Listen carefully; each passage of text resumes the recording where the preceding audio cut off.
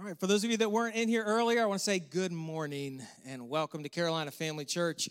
Thank you. Good morning. I'm John, and glad that you're here with us today.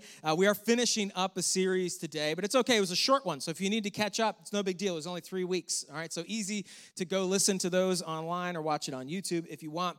But we are talking about the Spirit, and the Spirit is one of the persons of the Trinity, the Father, the Son, and the Holy Spirit. And He is with us every single day. We've been talking about what His role is in our life, what He wants to do and how He wants to lead us. We talked about how He is the mark of God, that He is evidence, He's proof that we are God's children, that we are saved.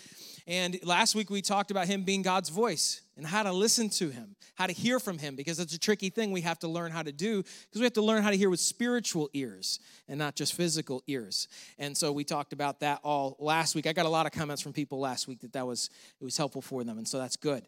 Today we're going to talk about how He empowers us, His gift, how He gives us power and why He gives us power, what it's to be used for, what it looks like. We're going to talk about all that today. Jesus promised this to His followers. He promised it to them.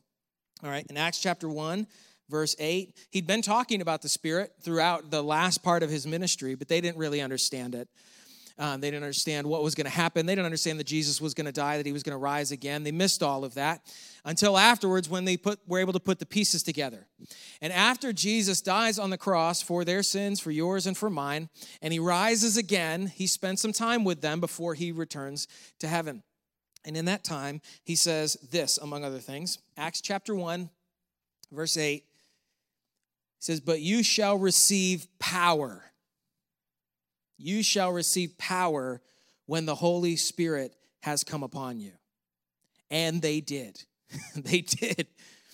They were gathered together. Jesus returned to heaven. They were gathered together in a room, and God sent the Holy Spirit to them, something that people hadn't experienced before. To have the power of God residing within you, to have the Spirit of God residing within you was something that was foreign to all of the Old Testament and to most of the Gospels. They got to see it in Jesus, who was who's perfectly indwelt with the Holy Spirit, perfectly in tune with the Spirit, listened to Him, followed Him, had access to his power. And all of a sudden, they received the Spirit, and they had power in a way that they had never experienced before. They'd never seen before.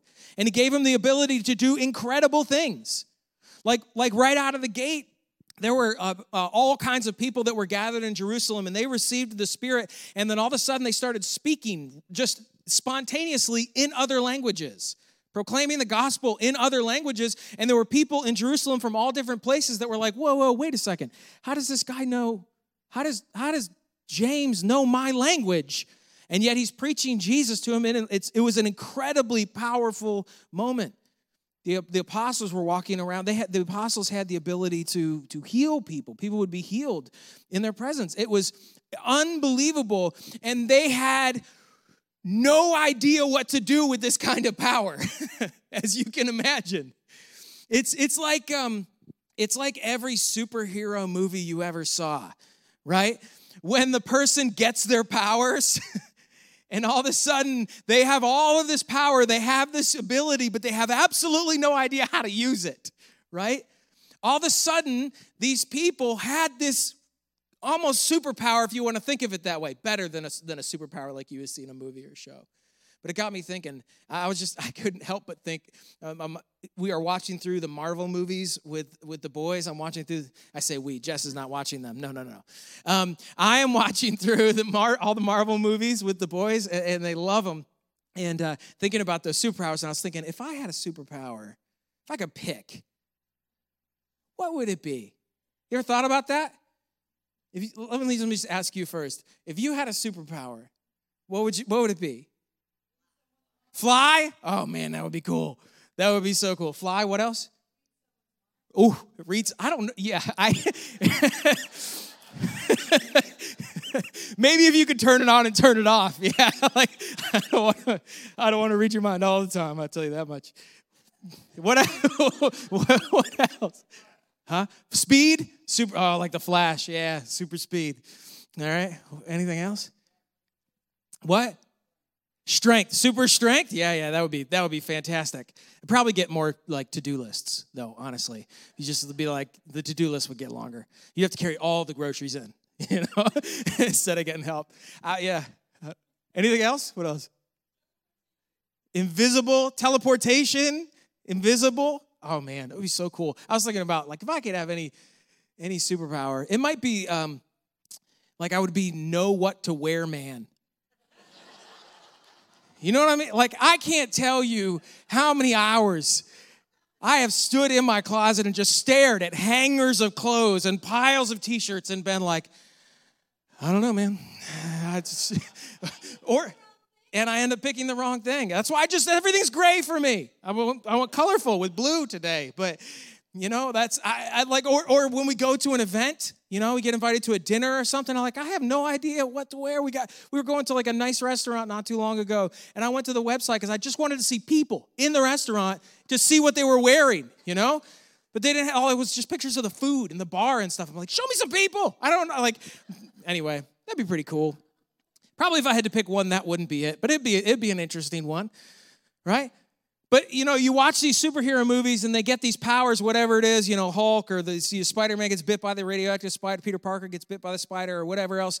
And it takes time to figure out what this power is and how to use it in the best way possible. So when you look in the New Testament, you see a lot of conversation about the power of the Spirit or gifts that the Spirit gives. And there's a lot of difficulty surrounding how people are using them and what they're for and understanding how to use them in a group context or a personal context or whatever. So there's a lot of discussion about this idea in the scripture. Often the term we use is spiritual gifts, which I think is, unfortunately, we say that word and we often turn it into like a category, and that can be very limiting. But really, it's any gift that the Spirit gives to you, any grace that the Spirit gives to you, any power or ability or direction, anything that the Spirit may give to you beyond your own natural ability and giftedness that God gives to all of us. It really is a supernatural power. It is a superpower in one way or another. But understanding what these things are and why God gives them to us are really important to us using them the way that they're supposed to be used. And Jesus, when he says to his followers, you shall receive power when the Holy Spirit has come upon you, the next thing he says is, and you shall be my witnesses in Jerusalem and in all Judea and Samaria and to the ends of the earth. This is really the mission statement of the Spirit. Okay, the mission, the Spirit's job in your life, the Spirit's job in my life, is so that we can be witnesses of the glory of God. The Spirit's job is to magnify Jesus. That's his job. If you look at Jesus talk about the Spirit, particularly in the book of John chapter 12, he talks about it. John chapter 14, he talks about it. John chapter 16, he talks about it. Jesus tells his apostles that the Spirit is coming, the Helper is coming, and it's better for you that the Helper comes and he's in you than me walking next to you. It's better for you to have the power of God within you than even right next to you. And he says consistently what the Spirit is going to do. The Spirit is going to glorify me, and the Spirit is going to teach you and instruct you in everything that I've told you. So the Spirit's job is to magnify Jesus. But they're struggling, okay? The people who are in the first churches, they receive the Spirit and they have this power, have access to the power of the Spirit in their life. And they don't know how to use it. They don't understand that that's the goal. And so they're using these gifts in a way that is not consistent with the mission of the Spirit. They're using the gifts as a way to draw attention to themselves. They're comparing themselves with other people and being jealous of what other people are doing. They're using them selfishly. And so this all needs to be set right. And so Paul, particularly for the church in Corinth, spends a good bit of time talking about what these gifts are, what they're for, and how they're supposed to think about them and use them. And so we're going to be reading in 1 Corinthians. So if you have your Bibles today, you're going to look into 1 Corinthians with me. As you're getting there, he spends, what we section all of this out into chapters and verses and everything. He spends about 3 full chapters talking about spiritual gifts to them. And that church has a ton of issues, and this is just one of them. But he talks consistently from 12, 13, and 14 specifically. We're going to look closely at 12 and 13 today. So while you're getting there, just know that they're having some issues. They're trying to figure this thing out. And even today, we have the Spirit. If we put our faith in Jesus Christ for salvation, if we trusted him for salvation, his death on the cross and his resurrection, and we are the children of God, then we've received the Spirit. And we've talked in this series about how we need to engage with him and let him lead and take over more and more of our life. And that means that his power is also within us, and he wants to give you gifts. All right, he wants you to have access to his power. He wants to gift you, but understanding why and what to do with them is very, very important. All right, so hopefully now you're to 1 Corinthians, and we're going to, chapter 12, we'll start at the beginning. We're going to go through the whole chapter. All right, 1 Corinthians chapter 12, verse 1. Now, concerning spiritual gifts, brethren, I do not want you to be ignorant. You know that you were Gentiles, carried away to these dumb idols, however you were led. Therefore, and that's not dumb in the way we would normally say that. By the way, that would be non-verbal, non-speaking, okay? These foolish idols, these lame idols, these empty idols, however you were led. Verse 3, therefore I make known to you that no one speaking by the Spirit of God calls Jesus accursed, and no one can say that Jesus is Lord except by the Holy Spirit. See, this is the purpose of the Spirit, to say in our life that Jesus is Lord. It's what he does. So the first thing, if you're taking notes, if you're a note-taking kind of person, maybe you want to write down, the Spirit gifts us to magnify Jesus. The Spirit gifts us to magnify Jesus. I like this word magnify. You might think of it in like a scientific context, like a magnifying glass or something like that. It's to take something and elevate it, to blow it up, to make it bigger, to make it more obvious, to see more of the detail, right? To elevate. So that's the Spirit's job, is to magnify Jesus through our life, is to use us, to work through us, to make Jesus, not to make him bigger, but to show him bigger to the world, okay? To magnify, to elevate, to honor him. All right. Now, I hope this goes without saying. We've already mentioned it, but the Spirit does not want to give us gifts so that we can magnify ourselves. That is not the point. But there are plenty of people who use gifts from the Spirit to magnify themselves. All right? And that's a shame every single time that it happens, and we need to pray for discernment to see that when it's happening. But ultimately, the Spirit gifts us so we can magnify Jesus. And he gives us exactly what we need. All right, let's keep reading. Verse 4. There are diversities of gifts, but the same Spirit. There are differences of ministries, but the same Lord. And there are diversities of activities, but is the same God who works all in all. But the manifestation of the Spirit is given to each one for the profit of all. A couple things that are important to notice here. First of all, there are diversities of gifts. There are lots of them. There are so many gifts that you couldn't possibly count them, and you couldn't possibly make a list of them, which we need to be careful about doing, because in Scripture, there are a few places where spiritual gifts are talked about, and there are lists. So there's two of them in 1 Corinthians 12. There's another list in Romans chapter 12. Both of those are written by Paul.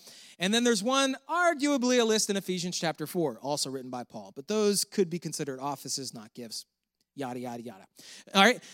The point is, they're lists, but they're not all the same. Okay? Each list is different, and they're all written by the same person. So they are not by any means supposed to be understood as exhaustive lists. Here are the gifts, and that's all that there is. There are examples of gifts, some of the most profitable gifts, some of the most obvious gifts, but they're not limiting in what God can do through you and for you.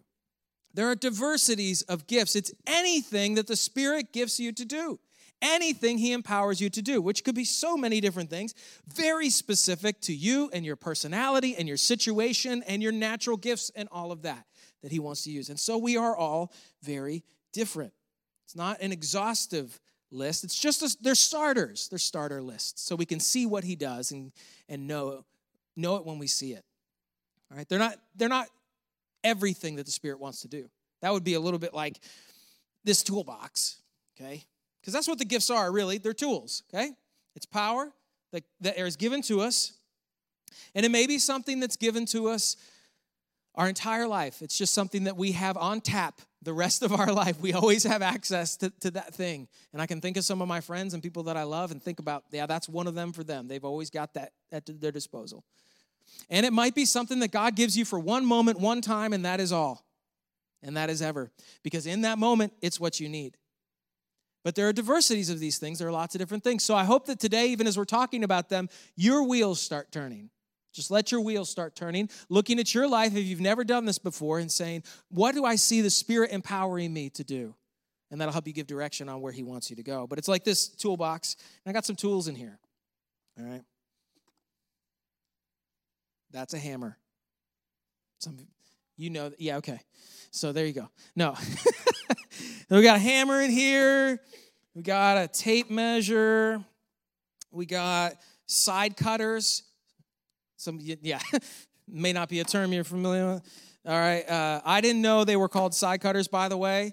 I always thought that these were just called like wire cutters or snips or something until I started working for ESI a couple days a week. And then I realized when I had to go buy them that I didn't know what they were called because I was searching for them to buy them and I couldn't find them. And finally I realized they're called side cutters. All right. So you got that. You got a utility knife. All right. Very sharp. Be careful. Level. Handy for those of us that are detail-oriented. If you're not, who cares about that? All right. We got needle-nose pliers. All right. Needle-nose pliers. Wait, little story about the level. Sorry, I got those. Jess is telling me no. This is not a bad one. But working for ESI, we have to hang devices on the wall all the time, like at banks and stuff. We'll be hanging like a fire, one of those horn strobes on the wall that flash and make noise and stuff. And they always say, Jeff and AJ, always put a level on it, make sure it's level. And I always make sure it's level. But the problem is most buildings are not level. And so you put a level on it and you're like, it's perfect. And you stand back and you're like, but it doesn't look perfect. Anyway, those can come in handy. And then we've got a crescent wrench in here, not too many more. And then we got a Phillips head screwdriver, all right? So these are all, by the way, if you're putting together like a basic toolkit, you just need some tools at your house, this is a good place to start, all right? This will do pretty much everything you need. But imagine if I loaded all this stuff into a toolbox. I am doing that as loud as I can.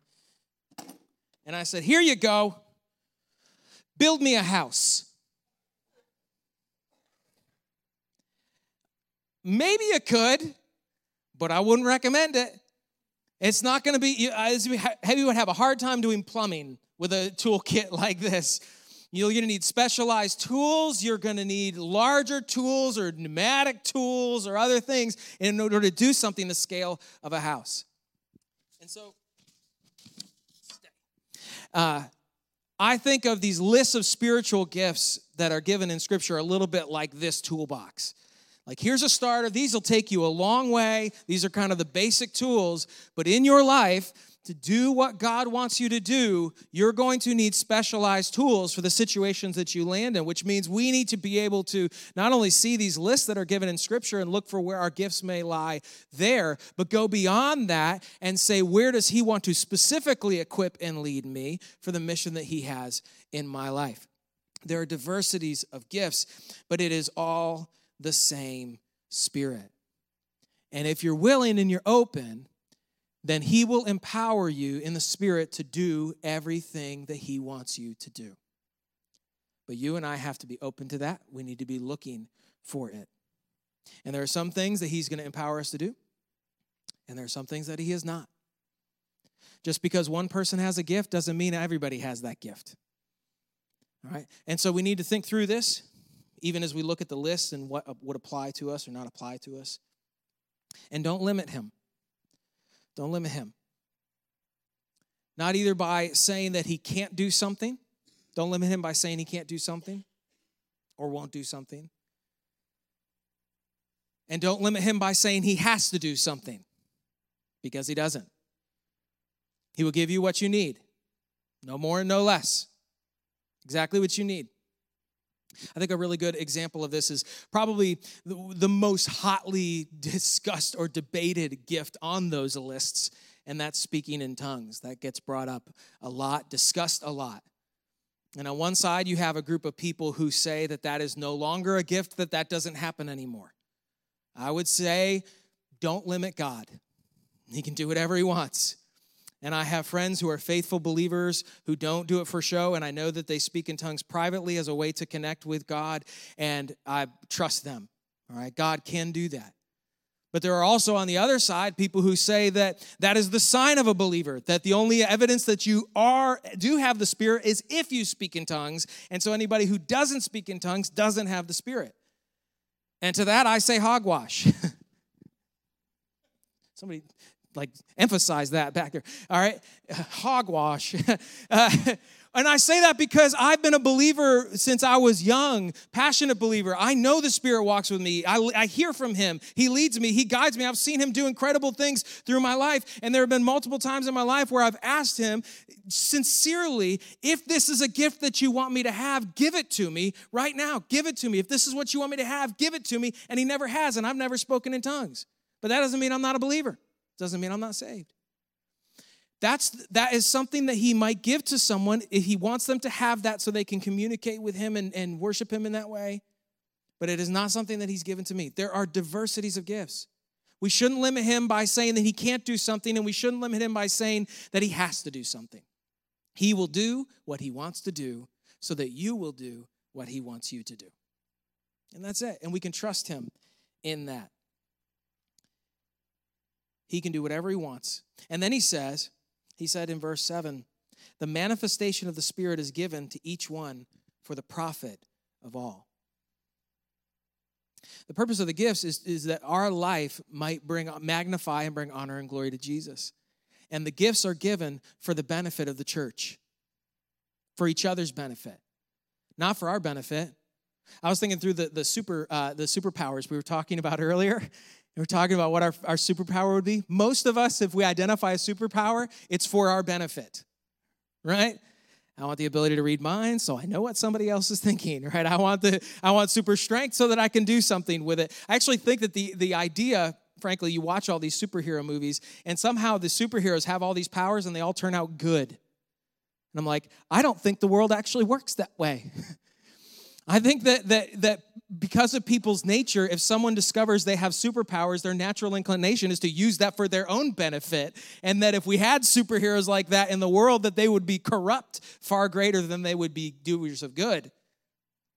So we need to be conscious and aware that the power that's given to us by the Spirit is for the magnification of Jesus, and it's for the edification of the church. It's to be used for the benefit of each other, you and me, the profit of all. All right, the Spirit gifts us to edify the church, just like the Spirit gifts us to magnify Jesus. And actually, they're the same because he gives us gifts so that we can magnify Jesus, and then when we edify the church, we're encouraging them to magnify Jesus. So it's actually all the same thing at the same time. All right, and he says this. Let's keep reading. 1 Corinthians chapter 12. Let's go to verse 8. It's for the profit of all. For to one is given the word of wisdom through the Spirit, to another the word of knowledge through the same Spirit, to another faith by the same Spirit, to another gifts of healings by the same Spirit, to another the working of miracles, to another prophecy, to another discerning of gifts, to another different kinds of tongues, to another the interpretation of tongues. But one and the same Spirit works all these things, distributing to each one individually as he wills. So we're all doing different things and being empowered in different ways, and that is his call. It's his choice. He decides what gifts he gives you and what gifts he doesn't give you based on your specific position, opportunities, personality, abilities, experience, all that. So trust him for that. Trust him to do that in you and for you as he wills. When Peter is encouraging the church in 1 Peter, he says this. He says, above all things, have fervent love for one another, for love will cover a multitude of sins. Be hospitable to one another without grumbling. As each one has received a gift, minister it to one another. Okay, so this is using our gifts to edify the church, to build up and encourage the church. As each one has received a gift, minister it to one another as good stewards of the manifold grace of God. And every gift is a grace. Every gift that God gives us is undeserved and unearned. He gives it to us as a grace, as a gift. And we are to be good stewards of it and use it for the benefit of others. If anyone speaks, let him speak as the oracles of God. If anyone ministers, let him do it as with the ability which God supplies, that in all things God may be glorified through Jesus Christ, to whom belong the glory and dominion forever and ever. Amen. So we are to look and understand what tools God is giving to us and how he wants us to use them. And understand that your toolbox, your set of tools is different than other people's. I was working for ESI this week. On Tuesday, I was down in Spartanburg, South Carolina. We were doing a brand new Starbucks. And it was almost finished up just before furniture went in. And we were putting in cameras and the security system. And so I'm doing low voltage work, and I've got a rolly bag with all the tools in it that I need to do my job, and I take that around with me everywhere. And so they're working, and the electricians, high voltage guys, were there, also working and finishing up some odds and ends on their end. And so I'm working. I'm back in the stock room, and the electrician is there at the electrical panel, and he looks over at me and he says, "Hey, by any chance, do you have a spanner wrench?" And I was like, "No, I'm sorry, I don't." But what I was really thinking was, what's a spanner wrench? I said, would a crescent wrench work? And he said, maybe it would. And I was like, oh, I don't have one of those anyway. So I don't know. I was in my head, I was just trying to figure out what in the world a spanner wrench was. I know now because I immediately went and Googled it so I wouldn't look like a fool next time. But the reality is, so I don't have a spanner wrench in my tool bag because I never need a spanner wrench to do the job that I'm supposed to do, right? But he has a different job that he's doing, so he has a completely different set of tools or a slightly different set of tools. That's the way it works with us. God will give you what you need to do your job. He will give you what you need to do your job. So part of our responsibility as a Christian as we walk through life and we listen to the Spirit and we are encouraged by him is to understand and learn what are my gifts. And when you face a situation where you might be scared, you might be afraid, to ask the Spirit to give you a gift in that moment. Help me know what to say right now because I don't know what to say. That would be a gift from the Spirit. Give me boldness right now because I'm scared. That would be a gift from the Spirit. Give me the ability to help in a particular way to accomplish a particular task because I want to see you receive honor and glory as a result of this. It's good to ask. It's okay to ask. And then whether or not he gives is up to him based on what he wants you to do. But we have to ask and we have to be open to it. He goes on, and he spends a whole bunch of time, Paul, in 1 Corinthians, spends a lot of time giving this analogy of a body, and we're not going to read through it for time's sake, but he gives the analogy of a body and how a body has different parts, and all the parts need to work, and they need each other. So the eye can't say to the ear, I don't need you. If the eye didn't have the ear, how would you hear? And the ear can't say to the eye, I don't need you, because how would you see? You need all of the parts of the body, and you need all the parts of the body working together. And then in verse 27, he says, now you are the body of Christ. He's talking to them as a group. You are the body of Christ and members individually. And God has appointed these in the church: first apostles, second prophets, third teachers, after that miracles, then gifts of healings, helps, administrations, varieties of tongues. Are all apostles? Are all prophets? Are all teachers? Are all workers of miracles? Do all have gifts of healings? Do all speak in tongues? Do all interpret? Obviously, the answer to those is no. And then he says, but earnestly desire the best gifts. So he's saying you all have a role to play, you all have a function, you all have gifts, and you need to use them so that the body functions the way it's supposed to function. But then he has this curious little statement on the end: earnestly desire the best gifts, or the greater gifts, or the higher gifts. Be like, well, wait, I thought I wasn't supposed to compare my gifts to someone else. I thought I was supposed to be happy with what I have. Yes, and He's saying it is a good heart set mindset. When he says best, what does he mean by best? What are better or best gifts? The answer is more effective gifts. More effective gifts.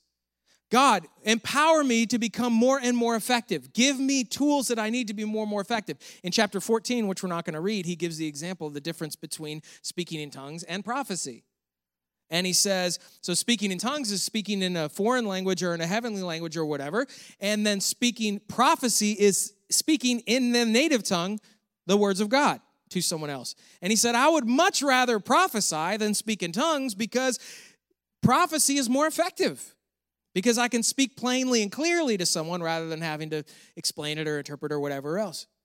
So there are gifts that are more effective, and it is a good thing for us to desire to be more and more effective at magnifying and glorifying Jesus. So the gifts are good, and we should be asking for more and more gifts from God and using the gifts that he gives. But then he says this right at the end of what we have is chapter 12.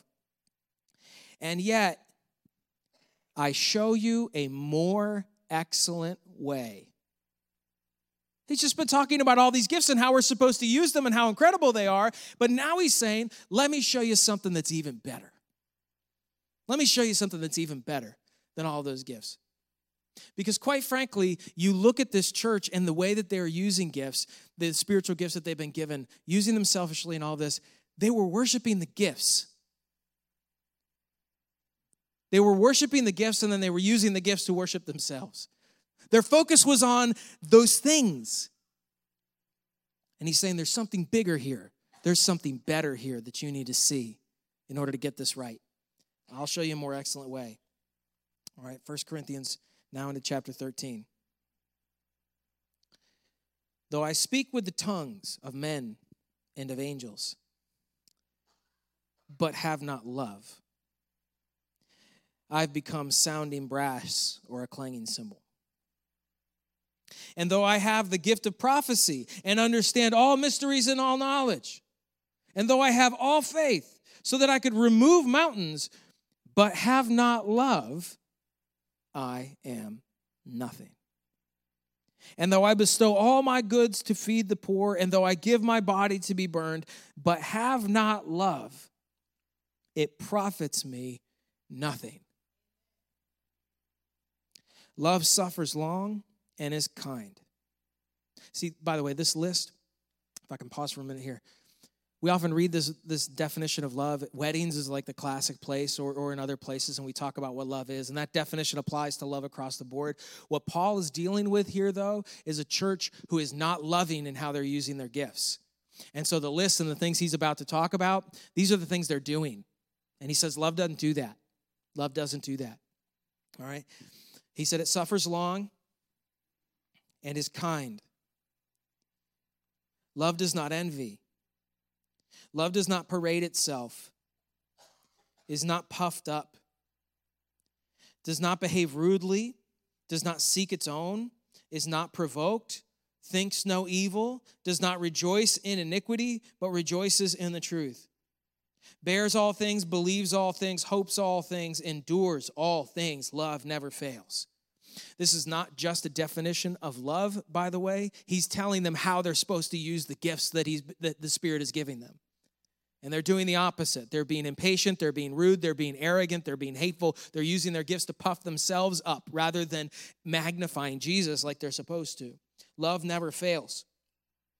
It said, but whether there are prophecies, they will fail. Whether there are tongues, they will cease.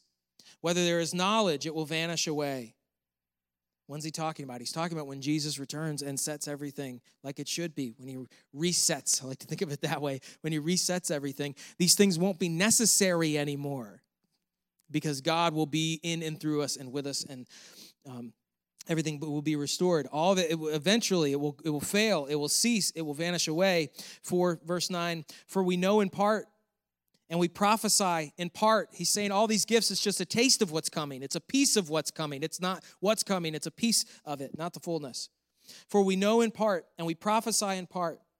But when that which is perfect has come, then that which is in part will be done away. When I was a child, I spoke as a child. I understood as a child. I thought as a child. But when I became a man, I put away childish things.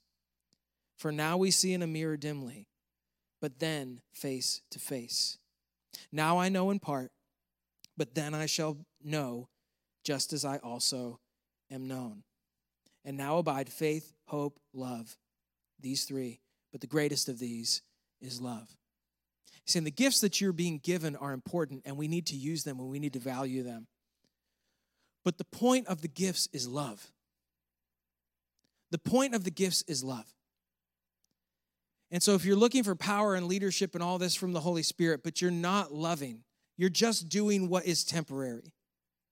The gifts are given to strengthen us and lead us and show us in the meantime until Jesus returns, until we go to meet him, when the fullness will be given. And so we need to always remember that everything needs to come through and be empowered by love. Wrapped in love. And then Paul comes out of this idea, goes into 14, and he talks again about spiritual gifts. This is sandwiched between conversations about spiritual gifts. Love is the point. The gifts are not the point. Love is the point. The gifts are given so that we can magnify Jesus and so we can serve each other. And that's love. To love the Lord your God with all your heart, soul, mind, and strength, and to love your neighbor as yourself. This is love. This is why the gifts are given, and all of us need to be committed to doing them, to looking for them, to recognizing them, and to walking in them. Given by the Spirit. So this week I was, honestly, I was trying to figure out where to land with the message. And this is kind of a tough topic to do 1 week on because, whole books have been written about spiritual gifts, and we could spend weeks talking about it and talking about all the different avenues, and there's so many things. And I was, had gotten a bunch of things together. I was driving through downtown Salisbury and praying, and I asked God, tell me what everyone needs to hear. What do I need to hear? What does everybody here need to hear? And I heard from him in the way we talked about last week, spiritual voice. And I know it was him because I didn't make any sense. What I heard was this: you don't have to be afraid of loving me.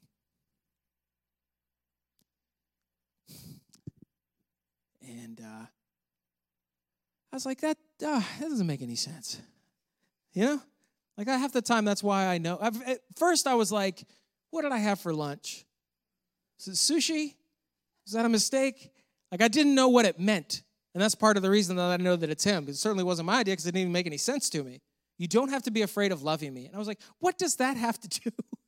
What does that have to do with spiritual gifts? And so I had to think about it. I had to chew on it for a while until finally I think I know what he means by that. You don't have to be afraid of loving me.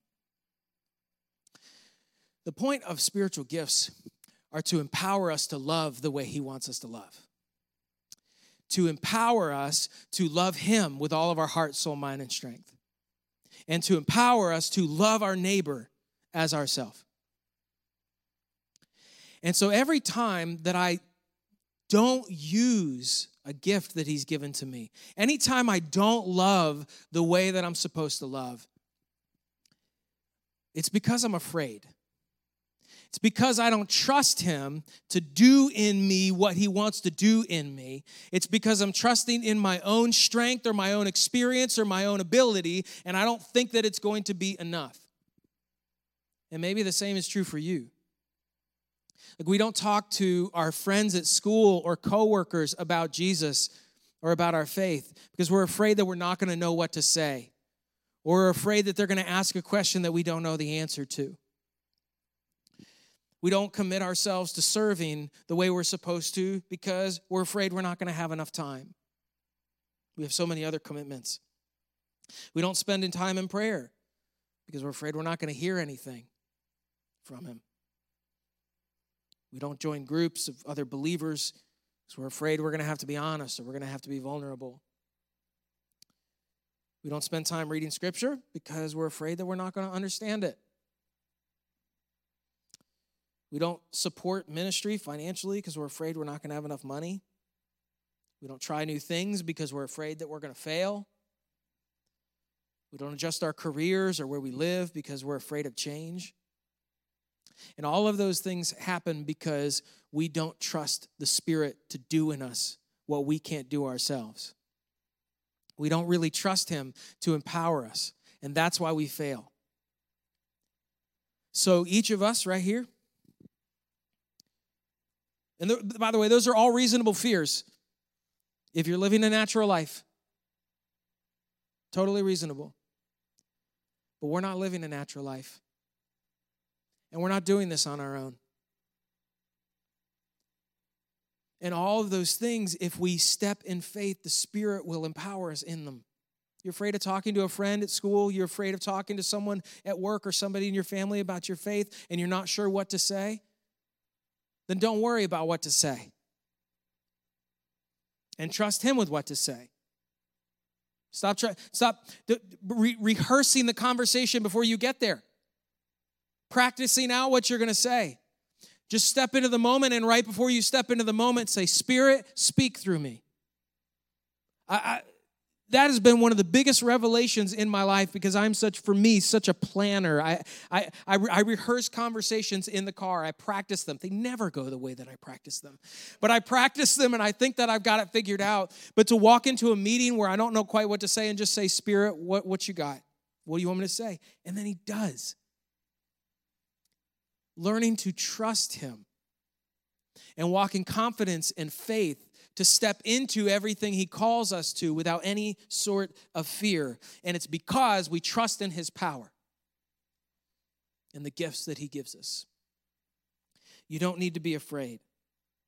God's purpose for your life will require more than your natural abilities. It will demand more than your learned skills. And it will take you beyond your previous experience. And good. And He will empower you and lead you if you let Him. We need to trust the Spirit to work through us so that we can do and be exactly what God calls us to do and be. And so I want to encourage you today to start thinking through those things. Look at your life and look at places where you've seen the Spirit empower you and lead you. Maybe those are areas where He wants you to continue, gives you direction for the future. Maybe there's something that you look at in your life that you have been afraid to do. And it's because you were thinking about it and doing it in your own power and your own strength. And you know God wants you to do it, but you've been afraid to do it. Step into it and do it, but do it in the power of the Spirit, not in your own. So look through your life. We are a body. We are a body who is gifted together to magnify Jesus and to edify each other. And you're a part of the body. So each of us individually needs to look at this and be honest and step in strength and power that He's given to us to do the thing He wants us to do. All right, so let's take a moment, let's pray. And in this, as we're praying, I want to encourage you to listen. All right, to pray with me, but also listen to the Spirit and see if there's something that He is leading you to, something He wants you to do, something that He wants to give you. All right, let's just take a moment to listen and pray and speak. All right, let's go to Him right now. Father, God, we thank You so much for Your love. Not only that You would call us Your children, You would forgive us, call us Your children, which someone may be accepting for the first time today, and that's amazing. Putting their faith in You for salvation today. Your death and resurrection. And when we respond to that, accept salvation, we are Your children. And not only that, but You have given us Your Spirit. He lives with us, walks with us, guides us, strengthens us. And so, God, I want to ask for me and for everyone here that You would make Him more evident in this moment right here than He has ever been in our life. More real and more tangible, that you would give us eyes to look back in the past and see right now where He's worked in us, where it's been Him and not us.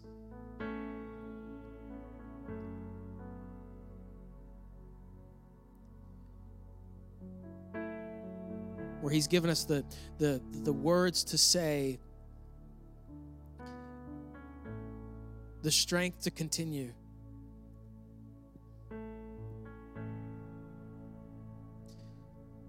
And that as we look back, for those that have been Christians for some time, that have history, that as we look back, you would use those things, solidify those things, and show us whether that's something you want to continue doing through us.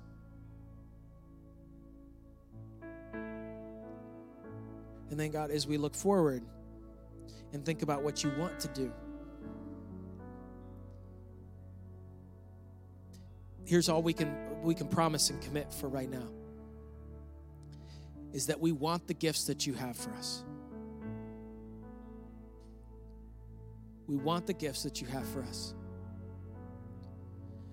Because we want to do all that you want us to do. We want to magnify Jesus, put him on display through our life. We want to encourage and serve and edify the people around us in our family, in our spiritual family.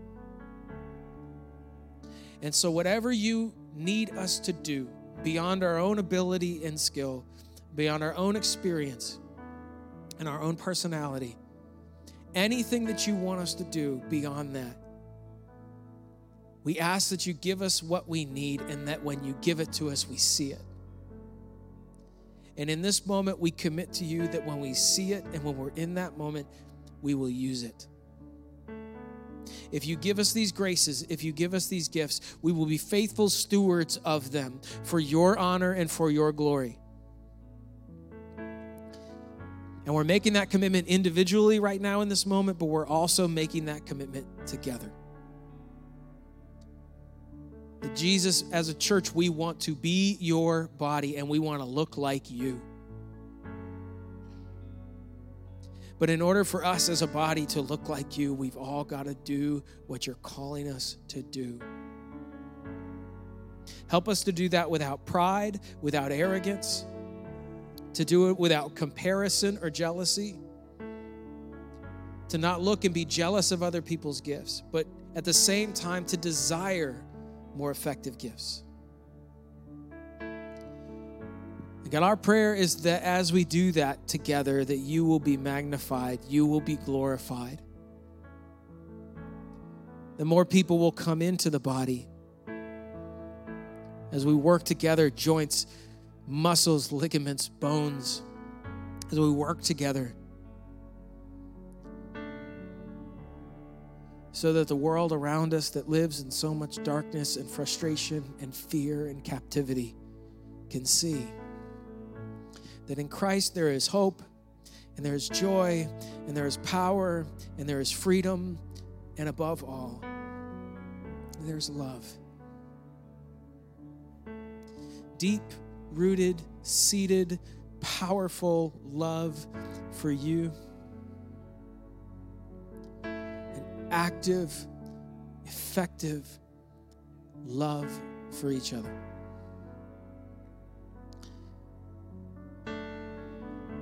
So, God, I ask that you do that in us. And as you do, you show us that what you have in store for us is light and life and freedom and joy and hope. And that in all things that we face in life, that we have your power with us, that there's nothing that we have to be afraid of, that we can walk in confidence with our head held high, walking in your strength and your power and your direction. And know that it's just a taste of what's coming. A taste of what's coming. Now we walk in part and see in part, and then we will serve and see in full. Continue to build that light in us. Help us to see what you're doing, to walk with you and in your power wherever it takes us.